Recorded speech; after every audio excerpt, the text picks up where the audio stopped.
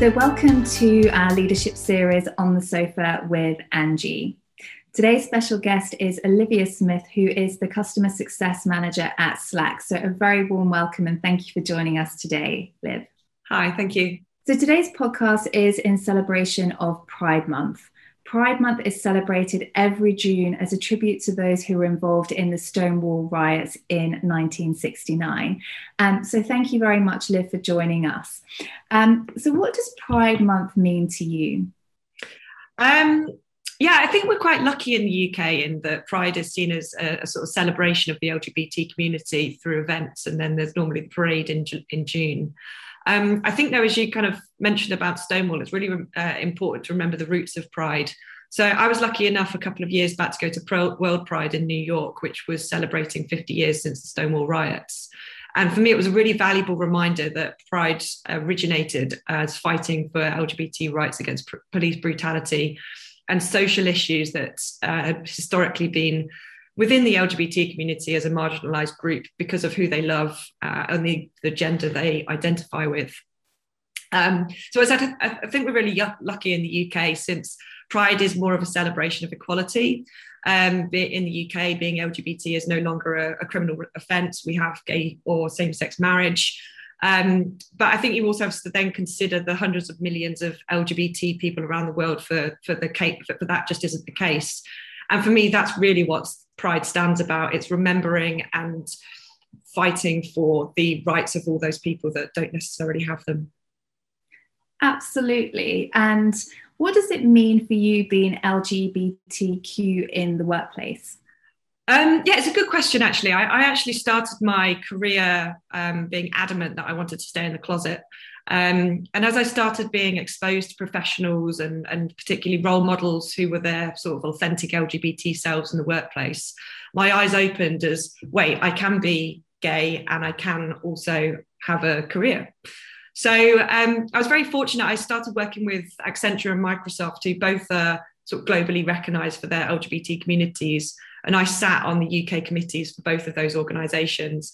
Was proud enough to work with Accenture during the time when they brought out their UK Allies programme, for instance. Really exciting period due to those. These days, I think it's an essential part of the workplace to have diversity community groups. And I think it's a little unfortunate for some startups, for example, where you don't have the number of people to start up those groups. I work at Slack today, and I've kind of been through that transition of being a really small organisation to a larger one where we do have really good, strong diversity groups now. And I think Slack itself is very good at weaving diversity initiatives into everything that we do. A really good example of this from kind of the LGBT side of it is we released the ability within your profile within Slack to update your pronouns. And that sort of finger on the button of what the diversity groups actually need and building that into your organisation, I think is a really important thing to be doing. Brilliant. And how important is it to you when sort of selecting, which company to work for, is their approach to sort of diversity and inclusion in the workplace? Massive. I think I grew up as an engineer. Right, my career, I started off as a civil engineer, and so there was already kind of a lack of diversity, I guess, in my university groups. I was one of 10 women in a group of 100 or so students. So the idea of diversity at that point was already very prominent for me. And then building on top of that, then realizing that I was a lesbian in a sort of a minority community, then I started realizing how important it was to be voicing the needs of others. For me, like picking a place when I'm going to work for a place, I pick places that look at diversity, not only because that's the sort of company that I want to be working for, but for me, I find it is also an essential part of the socializing at work. I really enjoy spending time with my LGBT colleagues at all the organisations I've worked with, and I found that is an incredibly valuable piece of information that I'm going to be looking for when selecting somewhere. Excellent, thank you. And so talking about being more involved in the LGBTQ communities, how do you get more involved in those communities actually in the wider tech scene in London? Yeah, it's a good question. I think the tech LGBT scene, specifically in London, but also around the UK, has really grown in the last 8 years or so. There's a number of different forums in across the UK. So there's things like Out in Tech and Intertech, which are forums for networking. They'll have events which are based around certain subjects, but are also kind of tech-based. For example, how does the LGBT world work in finance or fintech, for instance? That's some really interesting subjects going on. For queer women, there's Lesbians Who Tech.